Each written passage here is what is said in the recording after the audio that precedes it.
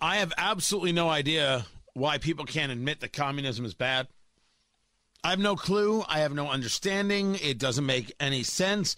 But Jen Psaki is the White House press secretary, and she's asked about what's going on in Cuba and can't admit that communism is bad. And as the administration tries to figure out the root causes of migration to the country, don't we know that the reason people want to leave Cuba is because they don't like communism? And so as you're trying to figure out like what the processes are for these people who want to leave Cuba, I'm not sure what your question is.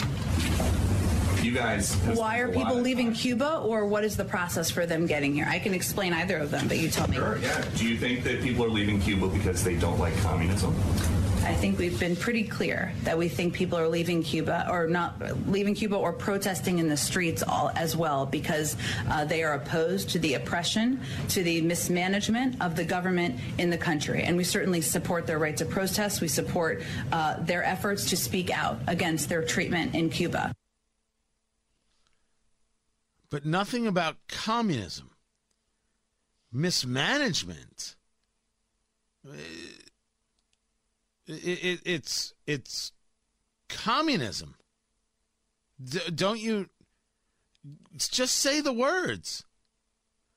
Just say the words.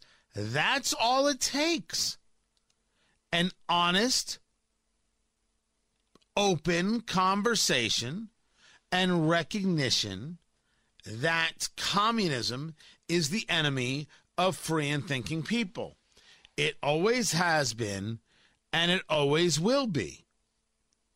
Communism is the enemy of free thinking, decent people. Doesn't matter where they are in the world. Nothing has killed more than the communist.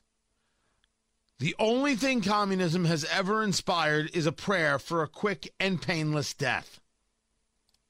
That's it. The end.